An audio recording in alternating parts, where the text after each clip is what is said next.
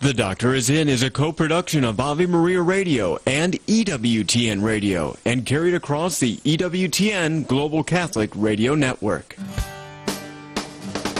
You want the good news, you want the bad news? I don't like either one of those options. Your words are super wise, man. You are a prophet. You deserve a prophet. You do whatever you want. Who am I to tell you what to do? But you're a psychologist. Well, I know less than you do. You're making me a better parent and a better wife, and thank God you're on the radio. What planet are you on? I don't buy any of that stuff. I was looking for a deeper answer. What are you talking about? You make my afternoon really fun. Enjoy you. You're about the most exciting thing I have right now. Now, from the studios of Living Bread Radio Network in Canton, Ohio, the hometown of Mother Angelica, here's Dr. Ray.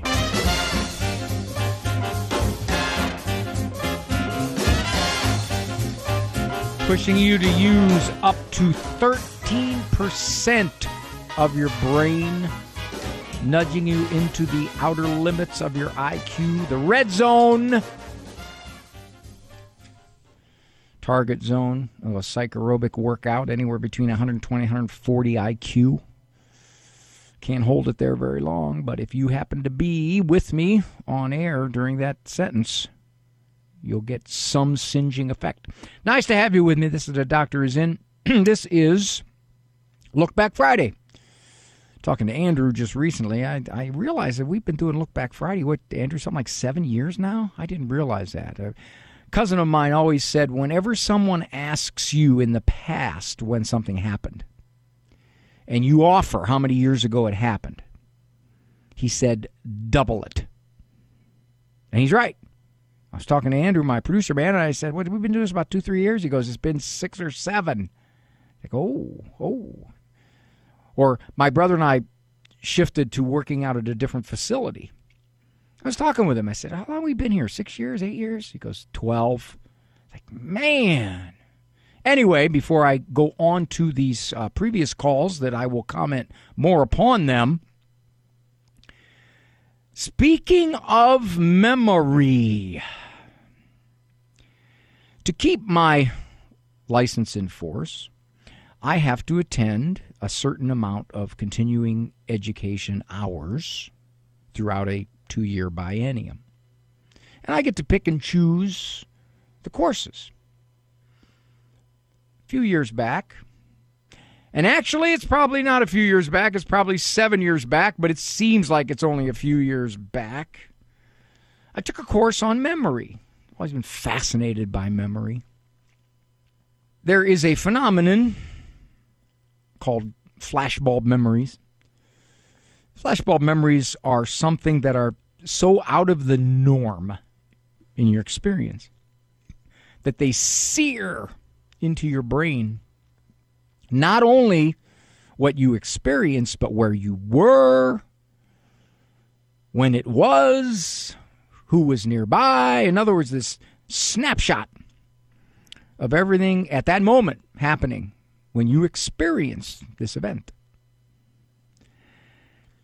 The presenter was talking about the space shuttle disaster. Now, there's a part of me that says, well, let's see, that space shuttle disaster. Andrew, look this up because I just want to see how far off I am. I'd say, well, I don't know. Was that about 15 years ago? I'll bet it was more than that. Space shuttle disaster. The first one with Krista McAuliffe, where they had all 7 of the astronauts. A space shuttle went up, and it just kind of blew. Get out. He says it's 86. I'm going, yeah, it had to be. You're right, 86. It had to be. I'm thinking, whoa, that had to be maybe, late 90s? See, exactly the point I mean.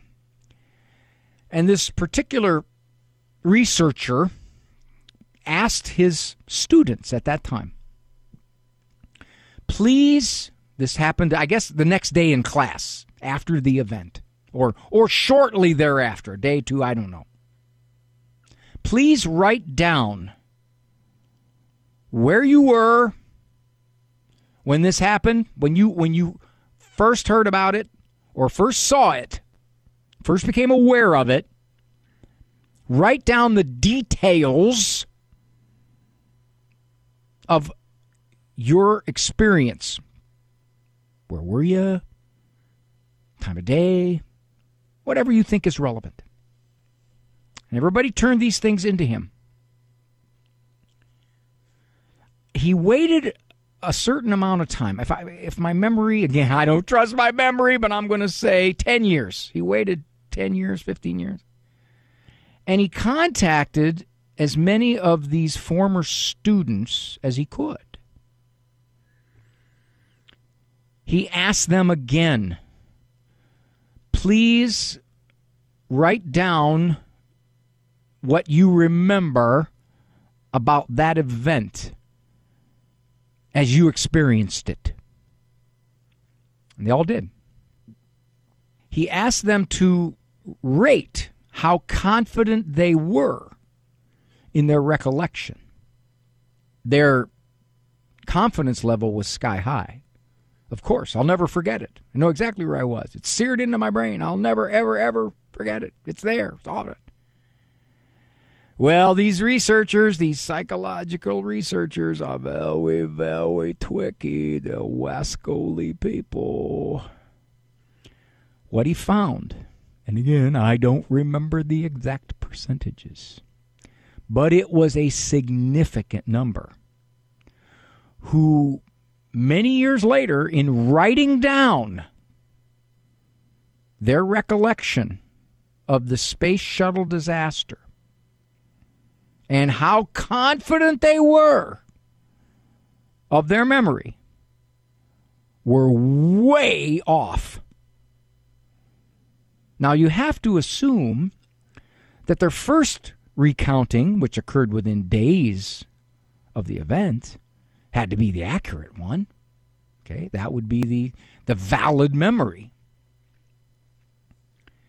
The one recalled 15 years later, 10, 15 years later, would somehow have been shaped by the passage of time, by remembering the memory. Researchers will tell you that we don't necessarily remember something as much as we remember remembering it. It's like paint. You put a coat of paint over a previous coat, and then you paint it again 6 years later with another color, and then you paint it again 4 years later with another color. You got 4 coats of paint on that wall. The original coat of paint is underneath all that. It's kind of like a memory. The original memory is underneath a lot of thinking about it in the passage of time. What's the meaning of this for me? I don't quite have the confidence in thinking back about things long ago that I'm so absolutely sure that's exactly how they happened. They may have. I mean, I'm not willing to discount all my memories and go, well, you know what? I don't remember anything about anything. Of course, with my age, that's starting to happen. But I'm a little more wary of my memory, in the sense that we remember the memory and remember it again and remember it again. And this is a topic for a future monologue. This is why repressed memories, things that only come to light 27 years later and were never, ever, ever in any way ever remembered at all, are highly suspect and unreliable. And we've seen some high-profile political figures get attacked on the basis of repressed memories. All righty. This is Look Back Friday.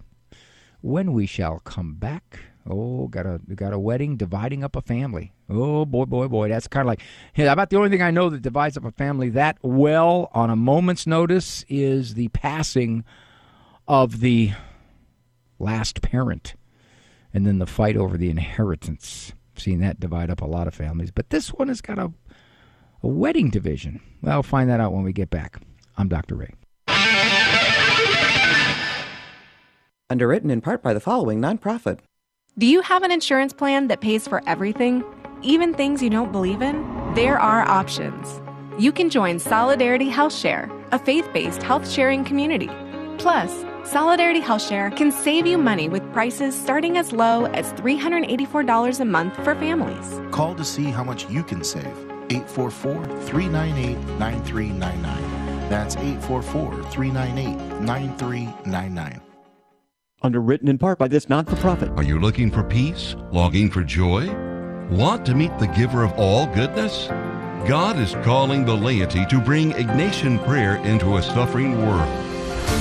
Work for the new evangelization. Go to LordTeachMeToPray.com. Order your free digital training and manual. Find true happiness and everlasting joy. Go to LordTeachMeToPray.com and click on the red button today. It's free. Approved by the USCCB. The wisdom of Mother Angelica. You remember the time I said on the air, go to confession. And when you're done, go out and have a big ice cream soda. Celebrate. And a man wrote to me, he said, you know, I hadn't gone to confession in 30 years. Do you mind if I went and had a pizza? I said, oh, have 20 pizzas. EWTN. Live truth. Live Catholic. Would you get on a plane that doesn't have a pilot? Investing in passive index mutual funds may present the same issue. The Ave Maria mutual funds are actively managed by seasoned investment professionals to help you meet your investment goals in a morally responsible way. Ave Maria funds are managed to conform to pro-life and pro-family values. Long-term investors could invest in the no-load Ave Maria mutual funds. You can learn more about the Ave Maria mutual funds at 866-AVE-MARIA or visit AveMariaFunds.com. This station is now the ultimate power in the universe.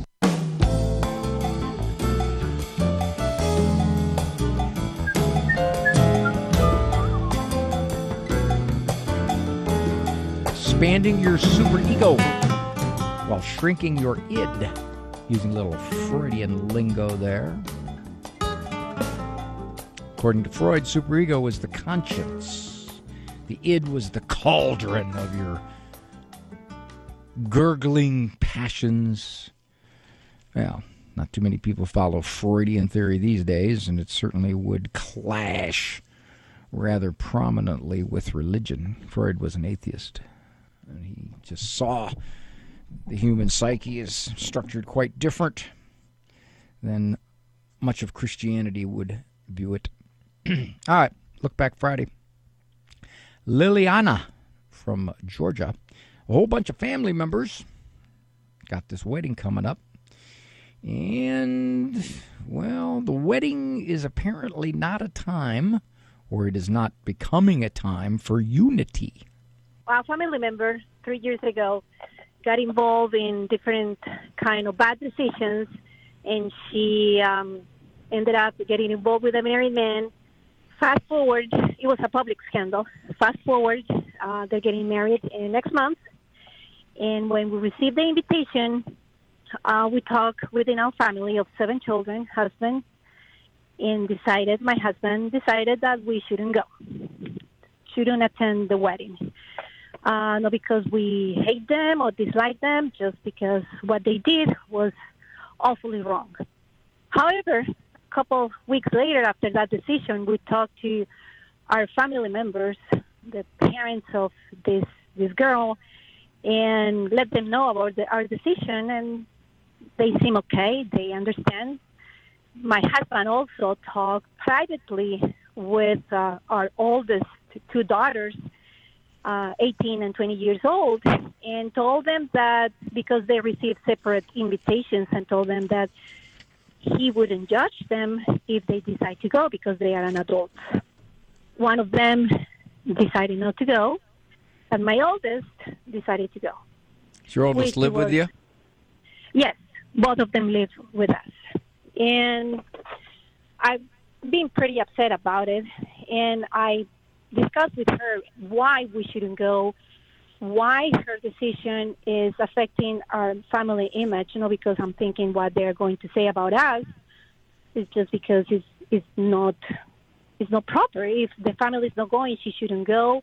Also, the example that she's giving to her youngest siblings basically they're going to say, you've told her all that, Liliana. You've told her all that, and did she say, "Okay, Mom, that makes sense. I won't go"? She didn't say that. Right. She wants to go. She wants to go to the wedding and be there. So what are you going to do about it? I'm trying to cope with that, and my husband is cool about it. He's like, well, it's her decision. We'll let her know about our decision, and let's move on. I'm trying to cope with that, so that's what I need your advice. Well, you got two pieces. You got two pieces making the picture complex here. One is she is 20 years old, although she lives in your home, so that does give you a little bit of leverage. But she is an adult. The other is your husband doesn't agree with you. If your husband agreed with you, he could say, "Well, I think we ought to tell her if she's going to do this. It's her decision, but we're not going to support it," which means she's an adult now, so she needs to find some place to live. He could do that. There's nothing stopping him from doing that. Most parents wouldn't do that, but it's well within his parental rights. But he doesn't want to do that. He more or less says, "Liliana, she's 20 years old. We made our view known, and she just decided, no, I'm going to do this." Now, you've tried to convince her, and obviously she doesn't want to hear it. The other problem you have is that she looks at your reasoning, and she looks at your husband's reasoning, and she says, "Well, you both disagree, so it doesn't really matter. One says yes, one says no, so I'm going to take the one that says yes." Yeah, correct. Sure. I was telling my husband last night, I said, I wish you haven't told her that you wouldn't judge her. She lives under a roof. She depends on us on many aspects, not to diminish her because of that, but we are giving her protection financially and with food and making sure that she's still alive for life, right? And I wish that she would honor our decision, and I would understand if she has her own home, spending her own hard-earned money, but she's with us. So I wish that you shouldn't have said that to her. Let's not make it a marital problem. In other words, don't do that. Yeah. Don't say, okay, you betrayed our morals, you undercut me, you've made it difficult, you've allowed our daughter to do something that I believe is morally seriously suspect. Boy, this is a real problem. I can't believe you did this. You got to watch that you don't make this into a situation where the other 6 kids are looking at you going, "Well, now it's getting ugly." You don't want to do that. Yeah. Okay. I think you can tell her, be honest with her, say, your dad, he's not staunch about this, and therefore I can't stop you. My only other option is to ask you to move out. And at this point, I'm not willing to do that. I mean, if you're not, I'm assuming you're not. So therefore, obviously you could have leverage. You can say, well, I'm not going to pay for this, that, and the other. If you do this, you're going to pay your own car insurance. Or if you do this, you're going to pay your own smartphone. You can do that.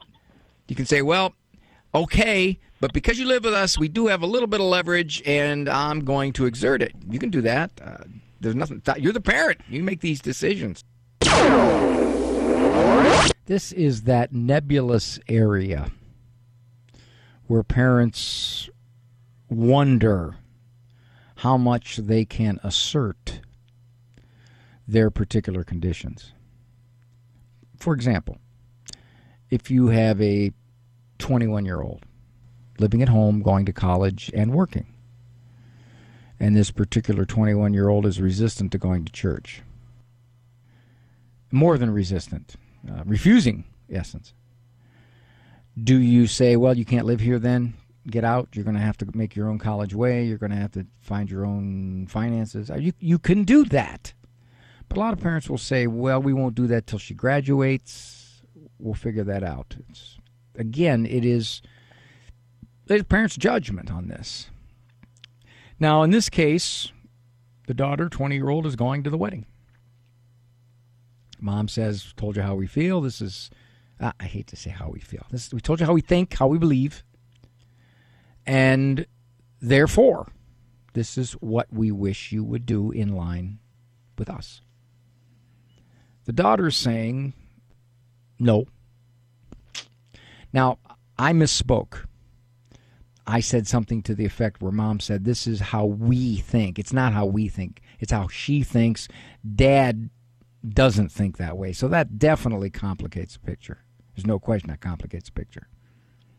So I think what Mom wanted was some sort of reasoning that she hadn't tried and that I was privy to, which, again, very hard to be privy to formulaic reasoning. In other words, how do you convince a 20-year-old to act in a certain moral direction as though there is one set of reasoning principles that work across the board with everybody at all times and all moral issues? That's just not true.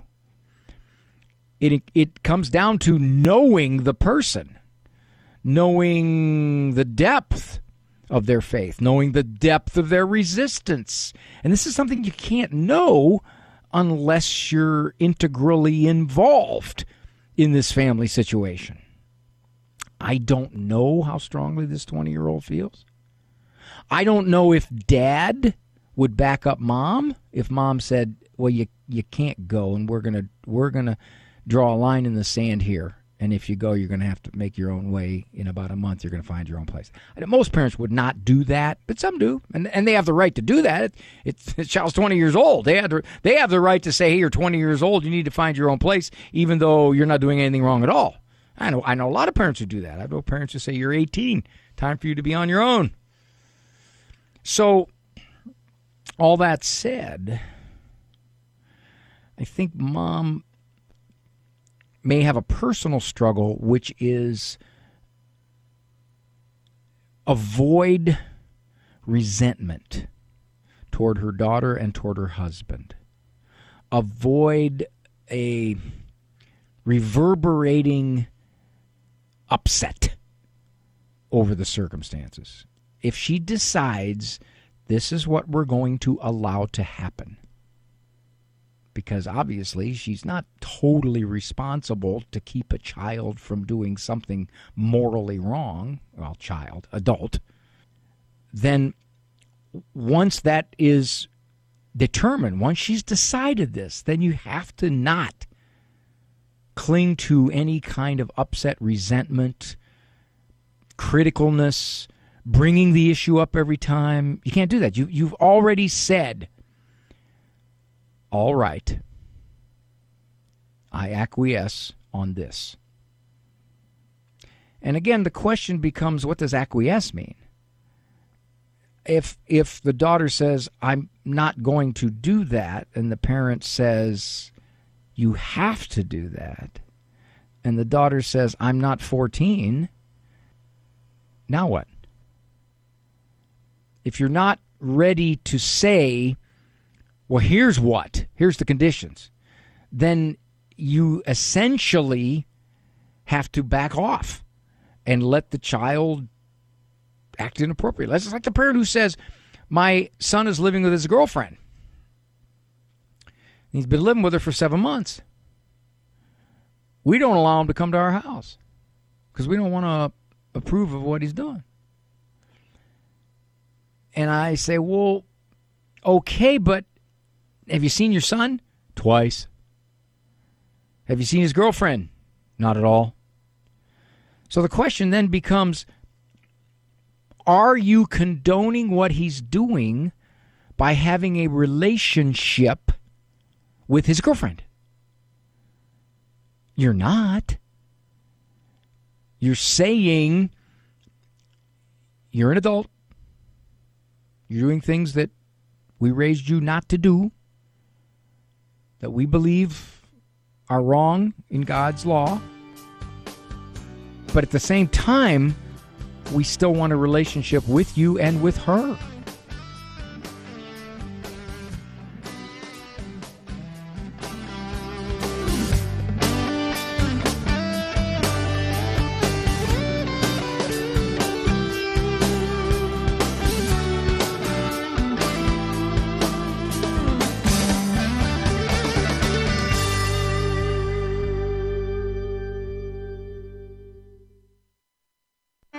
Father Benedict Rochelle.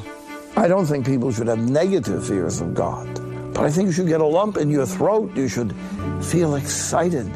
Suppose I was going to take you and introduce you to the Pope or to the president of some country or something. You might get a little lump in your throat. Forget it. Every day, you, I, live and move and have our being in the presence of God. These are the class of feelings we should have, and we should have them to an intense degree if we really had the sight of Almighty God. These feelings are the feelings which we shall have if we realize His presence, and in proportion as we believe that He is present, we shall have them. And not to have them is not to realize, not to believe that God is present to us. The people you know and trust are on EWTN. For Christians, love was central to everything, because before the creation of the universe, the Father, Son, and Holy Spirit lived in all eternity, communicating in love between themselves. This is going on before there's ever a moment that we refer to as in the beginning. So Christianity introduces into the history of human thought this idea that love is underneath it all. In fact, Luke Ferry, this atheist philosopher writer, says it's quite clear that without this Christian belief that love is at the center of things, we would not have our human rights revolution that we talk about today. We take this for granted. You know, we have gay rights and women's rights and transgender rights and minority rights and this right and that right. There'd be no rights whatsoever without the incarnate Son of God. Cresta in the Afternoon, weekdays at 4 Eastern on EWTN Radio.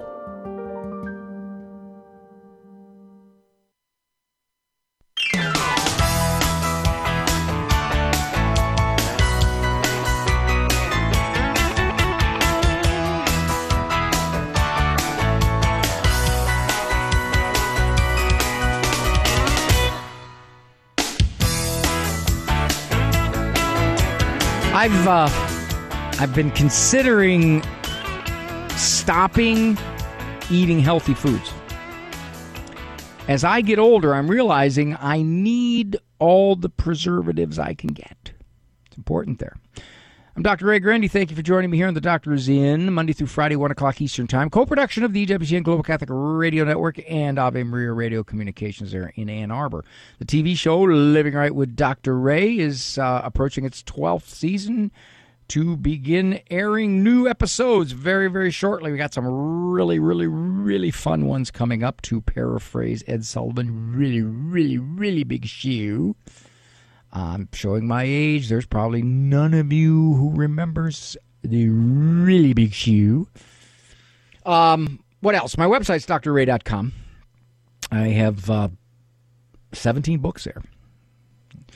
If you're interested, they're there. They're signed. Okay, let's see. Danette says she struggles because she preoccupies herself with wishing and hoping, as the song goes, that things would be different. Yeah, I'm just calling to see if there's any suggestions you can help me with to get over fantasizing. I fantasize about situations that don't turn out the way I would like it to have turned out. So I fantasize the way I would have had them to turn out. Do you ever stop yourself from doing that? I've caught myself doing it, yes. Do you stop yourself?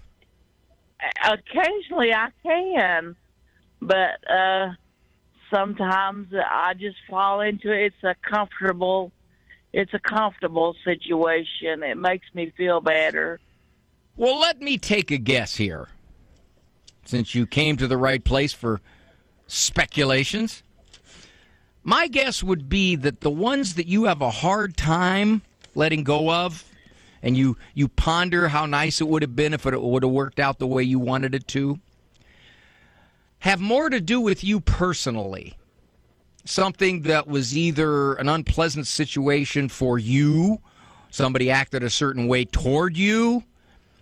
So those are the ones where you have more invested in them working out differently than they did. Tell me I'm wrong. No, you're not wrong. Aha! It's very close to my heart, especially with a situation about my mother and when I was a teenager. Well, how long ago was that? Now, that's been about, let's see, that's been about, oh my goodness, 50 years ago. Now, don't tell me, Danette, that you're still rolling that through your head. I sure am. I just can't get loose from it. You know what I've learned as a shrink? You know, my dear, I've learned this as a shrink over and over again. We think that we are victims of our thoughts. When we start thinking about something, and it causes distress or anxiety or unsettlement, we think, well, I just have to keep thinking about it until it goes away, until I fall asleep, until I get distracted, until somebody calls me on the phone.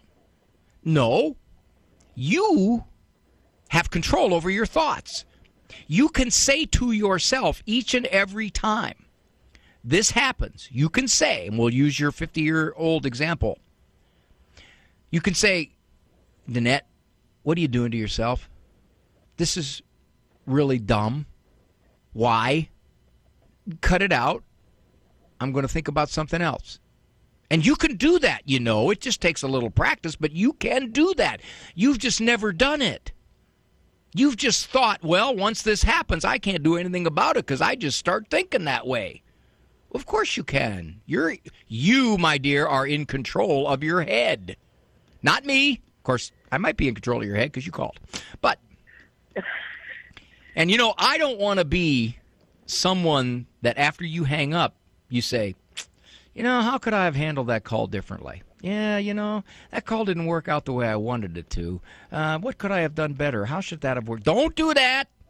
I would rather have you say Gurendi is a jerk and then not worry about it than you to analyze the whole bit to make yourself upset. So there you go. When you start doing this to yourself. I appreciate your advice. Well, I appreciate your accent. I love that accent. I would guess that next to our emotions, because people think they pretty much are victims of their emotions, that's just how I feel. I can't help it. You can't control how you feel. Follow your feelings. We've elevated emotions to the dictators of our lives.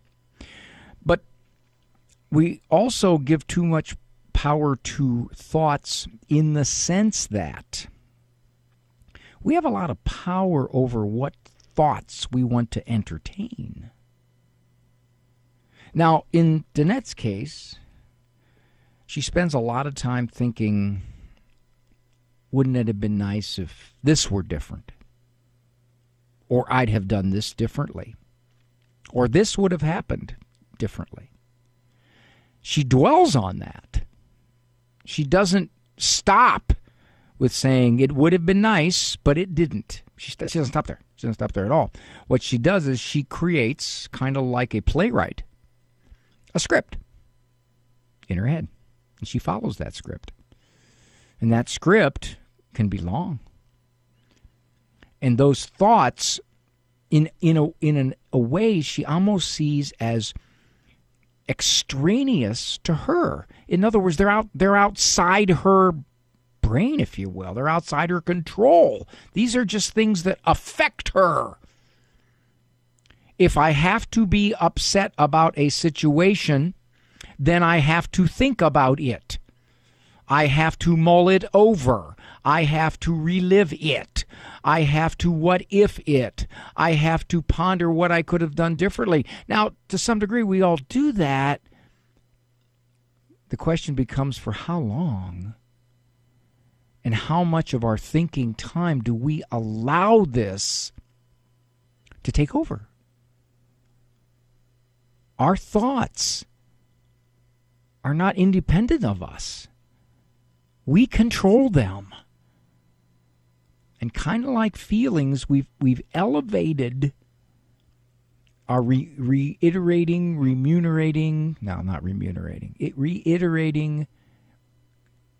thoughts to something that takes over us, rather than we stop them, redirect them, turn our attention elsewhere in that. A lot of people don't even say to themselves, I don't want to think about this anymore. And then they stop. But they don't do that.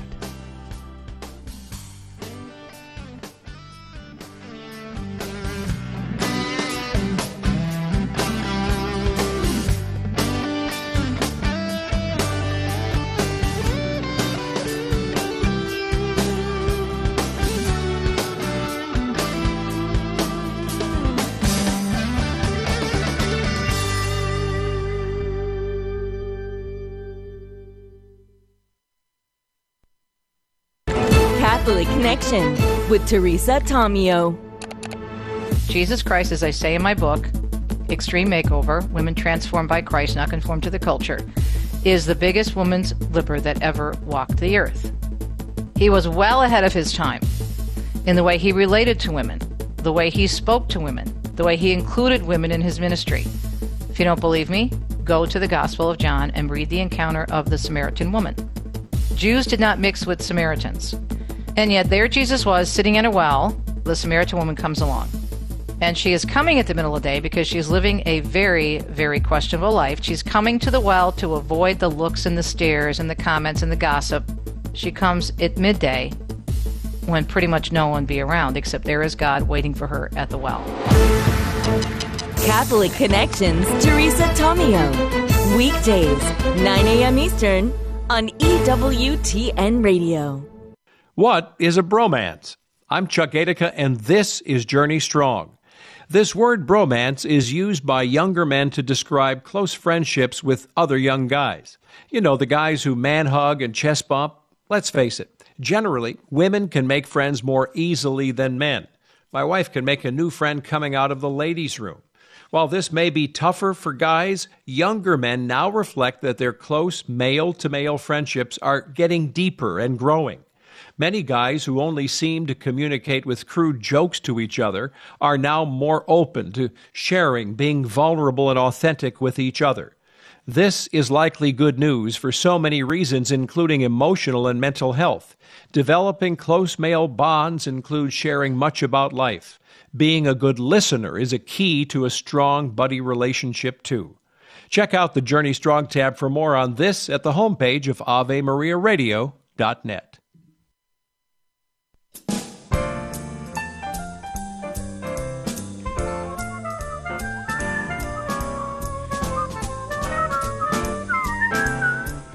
Make you feel like drinking lemonade. I remember one time I was reading a commentator, and he was talking about, this was when music videos first made the scene. And he was bemoaning the individual loss of the images conjured up by a song. Many of you, okay, this touches upon our memories, but many of you have songs that when you hear them, you think of a certain person or a certain time. Maybe you were on vacation, and this song was popular and being replayed when they played songs on the radio 9 times. And so that song became associated with that particular time and place in your life. And all of us have these idiosyncratic, these individual memories attached to the songs. You were in high school. This song was big in high school, and you remembered it when you used to sit outside the fast food joint and the song would play. And you remember the friend that you would go through the fast food joint with. And the commentator was bemoaning the fact that with music videos, what it did is it made universal the image of the song. I think there's something to be said about that. Marine, well, let me see if I'm looking at I tell you, I don't know. I'm trying to decide whether to get 2 more in or 1 more in. If I go Marine, okay, I'm gonna go Marine. Her husband left her, and not only was that a major blindside, but she's hoping. Have you had any contact with your husband in the last year and a half? For the first 6 months, I was seeing him almost every week for maybe about 20 minutes. He would stop by to see how I was doing. Now the only time I have any contact is when it's with the lawyer. I do try calling him, but he doesn't answer my calls. He doesn't stop by. I have mail for him since July of last year. And I have told him, I have a lot of mail here for you, but he doesn't care about it. Are you asking a particular question, like what do I do with the mail? Or are you saying, what do I do with my husband? Well, no, I have not said, what do I do with your mail? I said, your mail is here. You're more than welcome to pick it up. You're more than welcome to come home any time. You got another girl? Does he? Yes. Figure most of the time that's the case, by the way. Most of the time what? Most of the time that's the case. Yes. When somebody leaves after a lot of years of marriage, what pushes them out the door is that they have, quote unquote, found someone else that will make them happy. So your case, a year and a half now, are you how are you navigating this? Well, for the first, I'd say 9-10 months, I was literally a wreck. I cried constantly. Nobody could mention his name, or I would break out into tears. I'm responsible for everything now, the house, everything to do with the house, as far as upkeep, everything. And I felt it overwhelming, but I am dealing with it. I feel as if I'm getting a little bit better now, but sometimes I feel like, am I trying to kid myself that he's coming back? Because he's open to come back anytime he wants. The last time I saw him was at a mediation process, and I told him, I still love you. You can come back anytime you want, no questions, because I love you. I think for your peace. Yes. You might look at this as if to say, I will not expect him to come back. Okay. If he does, that will be an unexpected bonus. One thing I could offer you, Maureen, to give you a little more peace, well, more than one. The first thing is you better quit blaming yourself. You better quit scouring the last 25 years and saying, what did I do wrong? What could I have done better? Why did he leave me? Why didn't we get the guy? I don't understand what happened. I know you've been doing that. Been beating yourself up one side and down the other. Even if, my dear, you were not the best wife you could be, which I'm not the best husband I can be, and I don't think anybody listening to me is the best spouse they can be. Even if you weren't, you were human in your love. And whatever you did as you tried to make your marriage work. I would bet, now you don't have to respond to this, but I would just bet that if your husband left you after 25 years, he was not necessarily the easiest guy to live with.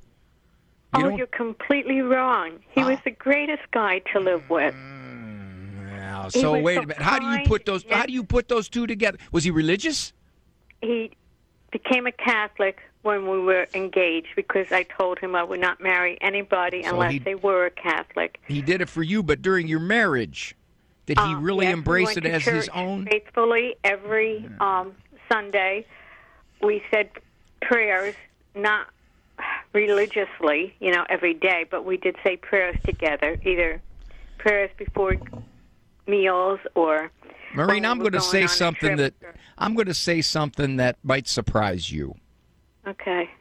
It's very hard for me to put two together, where one is he was a wonderful, devoted, loving, religious husband, and oh, by the way, he left me for somebody else. That's really hard for me as a psychologist to put together. Now, I don't know your husband, so I can't conclude that. However, I guess what I'm saying to you is, If you think he's the most wonderful person to walk the face of the earth, and he left you, then obviously that means it was your fault. Because somebody that wonderful wouldn't leave you unless you were a witch to live with, at least in your mind. So the one thing I think I can give you is he's probably not quite the saint you think he is, and you're probably not quite the sinner you think you are. Now, maybe that'll give you a little peace. At least it'll keep you from beating yourself up. One of the common things I hear in post-marital therapy, this is after there's been an attempt at marriage counseling and it went nowhere. Usually it's doomed from the start if one of the spouses only agrees to come in so that he or she can be able to say, well, we tried counseling and it didn't work. And that's usually obvious the first session or two that that's their attitude, and I confront them with that. I say, are you here because you actually want to reconcile and make this marriage move forward, or do you have grave doubts? Well, I'm here because she wants me to. Okay, so that says it. So in cases like that, sometimes somebody will say, well, this is not who she is. This is not at all who she is. I'm so shocked that she's doing this. Or, I've never seen this in him. I don't know who this is. This is not my husband. Now, in a situation like that, the question that comes to mind is, well, who is it? One can say, in this situation, at this time, in this marriage, this is who the person is. This is a guy who's going to leave his wife and kids. 5 years ago, it seemed totally unthinkable. Wouldn't do that. Goes to Mass every Sunday. Sometimes even goes during the week. Do you believe that? What happened? If Maureen and her husband were in my office, one of the things I'd start to explore, let's rewind about a year ago, and he's on the edge of wanting to leave.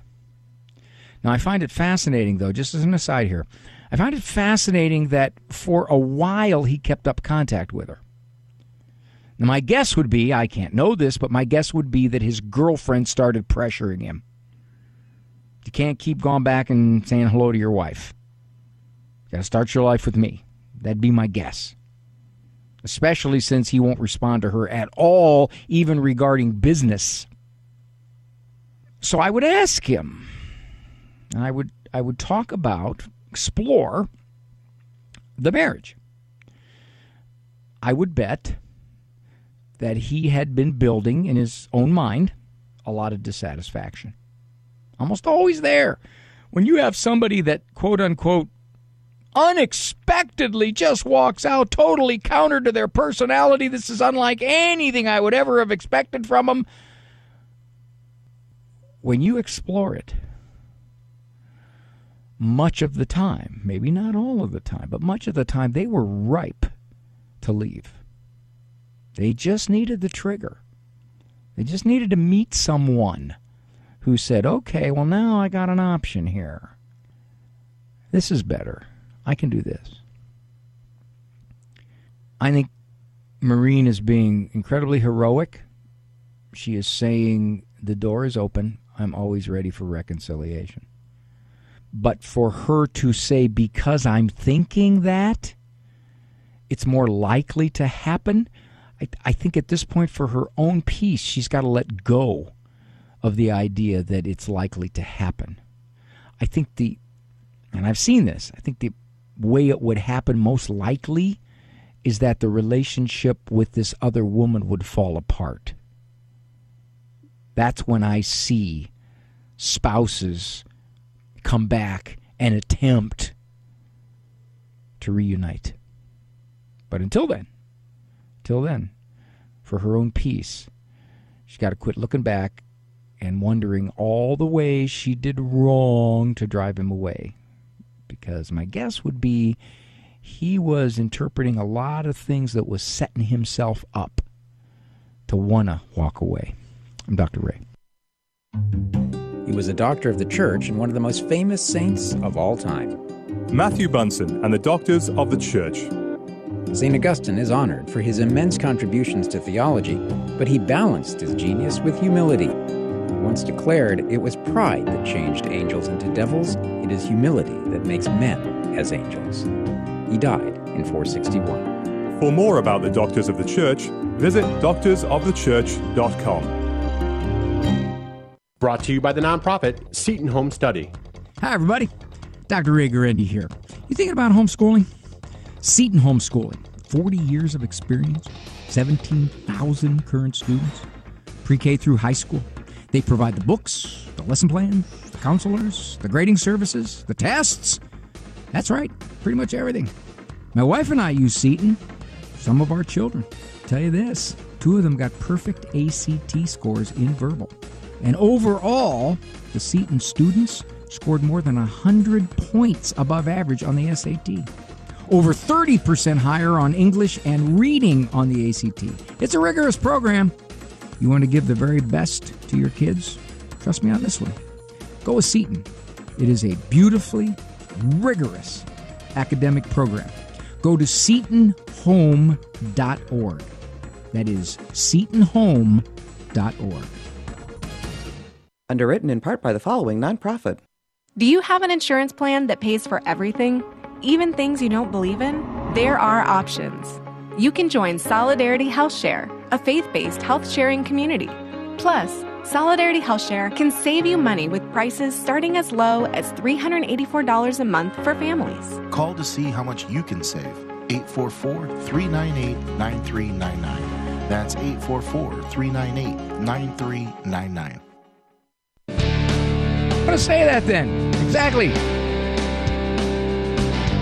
Andrew Kruchek in the break. We usually banter a little bit. A little badinage, a little persiflage. Closing up this variant of The Doctor Is In, Look Back Friday. Don't have time for another call. But we were talking a little bit. He was teasing me. He said, well, maybe you could do a little tutorial on whistling. People don't whistle. And I got to thinking about that. I always get to think about stuff. What is it when you, if you play a piano, you look at those keys and you know where you're supposed to go on the basis of the notes you're seeing on that music and those keys. You can translate that. Whistling is something very different. How do you know? How do you gauge what sound to make by moving all the parts of your mouth to make that sound? Let me give you an example.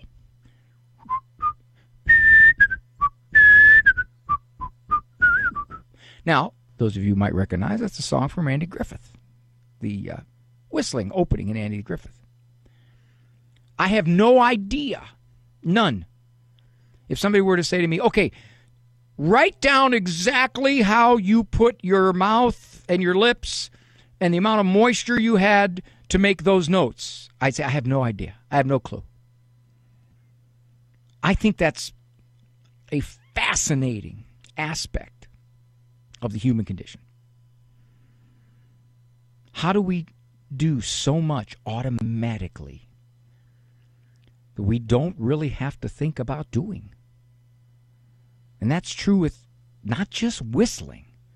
It's true with anything you have a skill at. Your brain takes over and says, here's what you do. And I've always been fascinated by whistling because you can't instruct somebody on how to whistle. You can instruct them on playing an instrument. You can instruct them on playing the drums. Even the harmonica. But you cannot instruct them on how to whistle. They either know how or they don't. They might be able to improve a little bit, but the good whistlers have some kind of innate skill that God wired into their brain that says, you can do this. It's always fascinated me. It's always fascinated me how Oh, you want to know something else? All right. The soul. My brain tells my whistling where to go. How do I control my brain? It's not random. It can't be random. There's got to be something playing my brain to tell my brain what to tell my mouth. I think the soul is the best name for that. Dr. Ray here. Thank you so much. Walk with God. God will teach you how to whistle. He knows exactly how it's done. For information on Dr. Ray's presentations, books, and CDs, visit drray.com and follow him on Facebook. The Doctor is In is a co-production of Ave Maria Radio and EWTN Radio and carried across the EWTN Global Catholic Radio Network.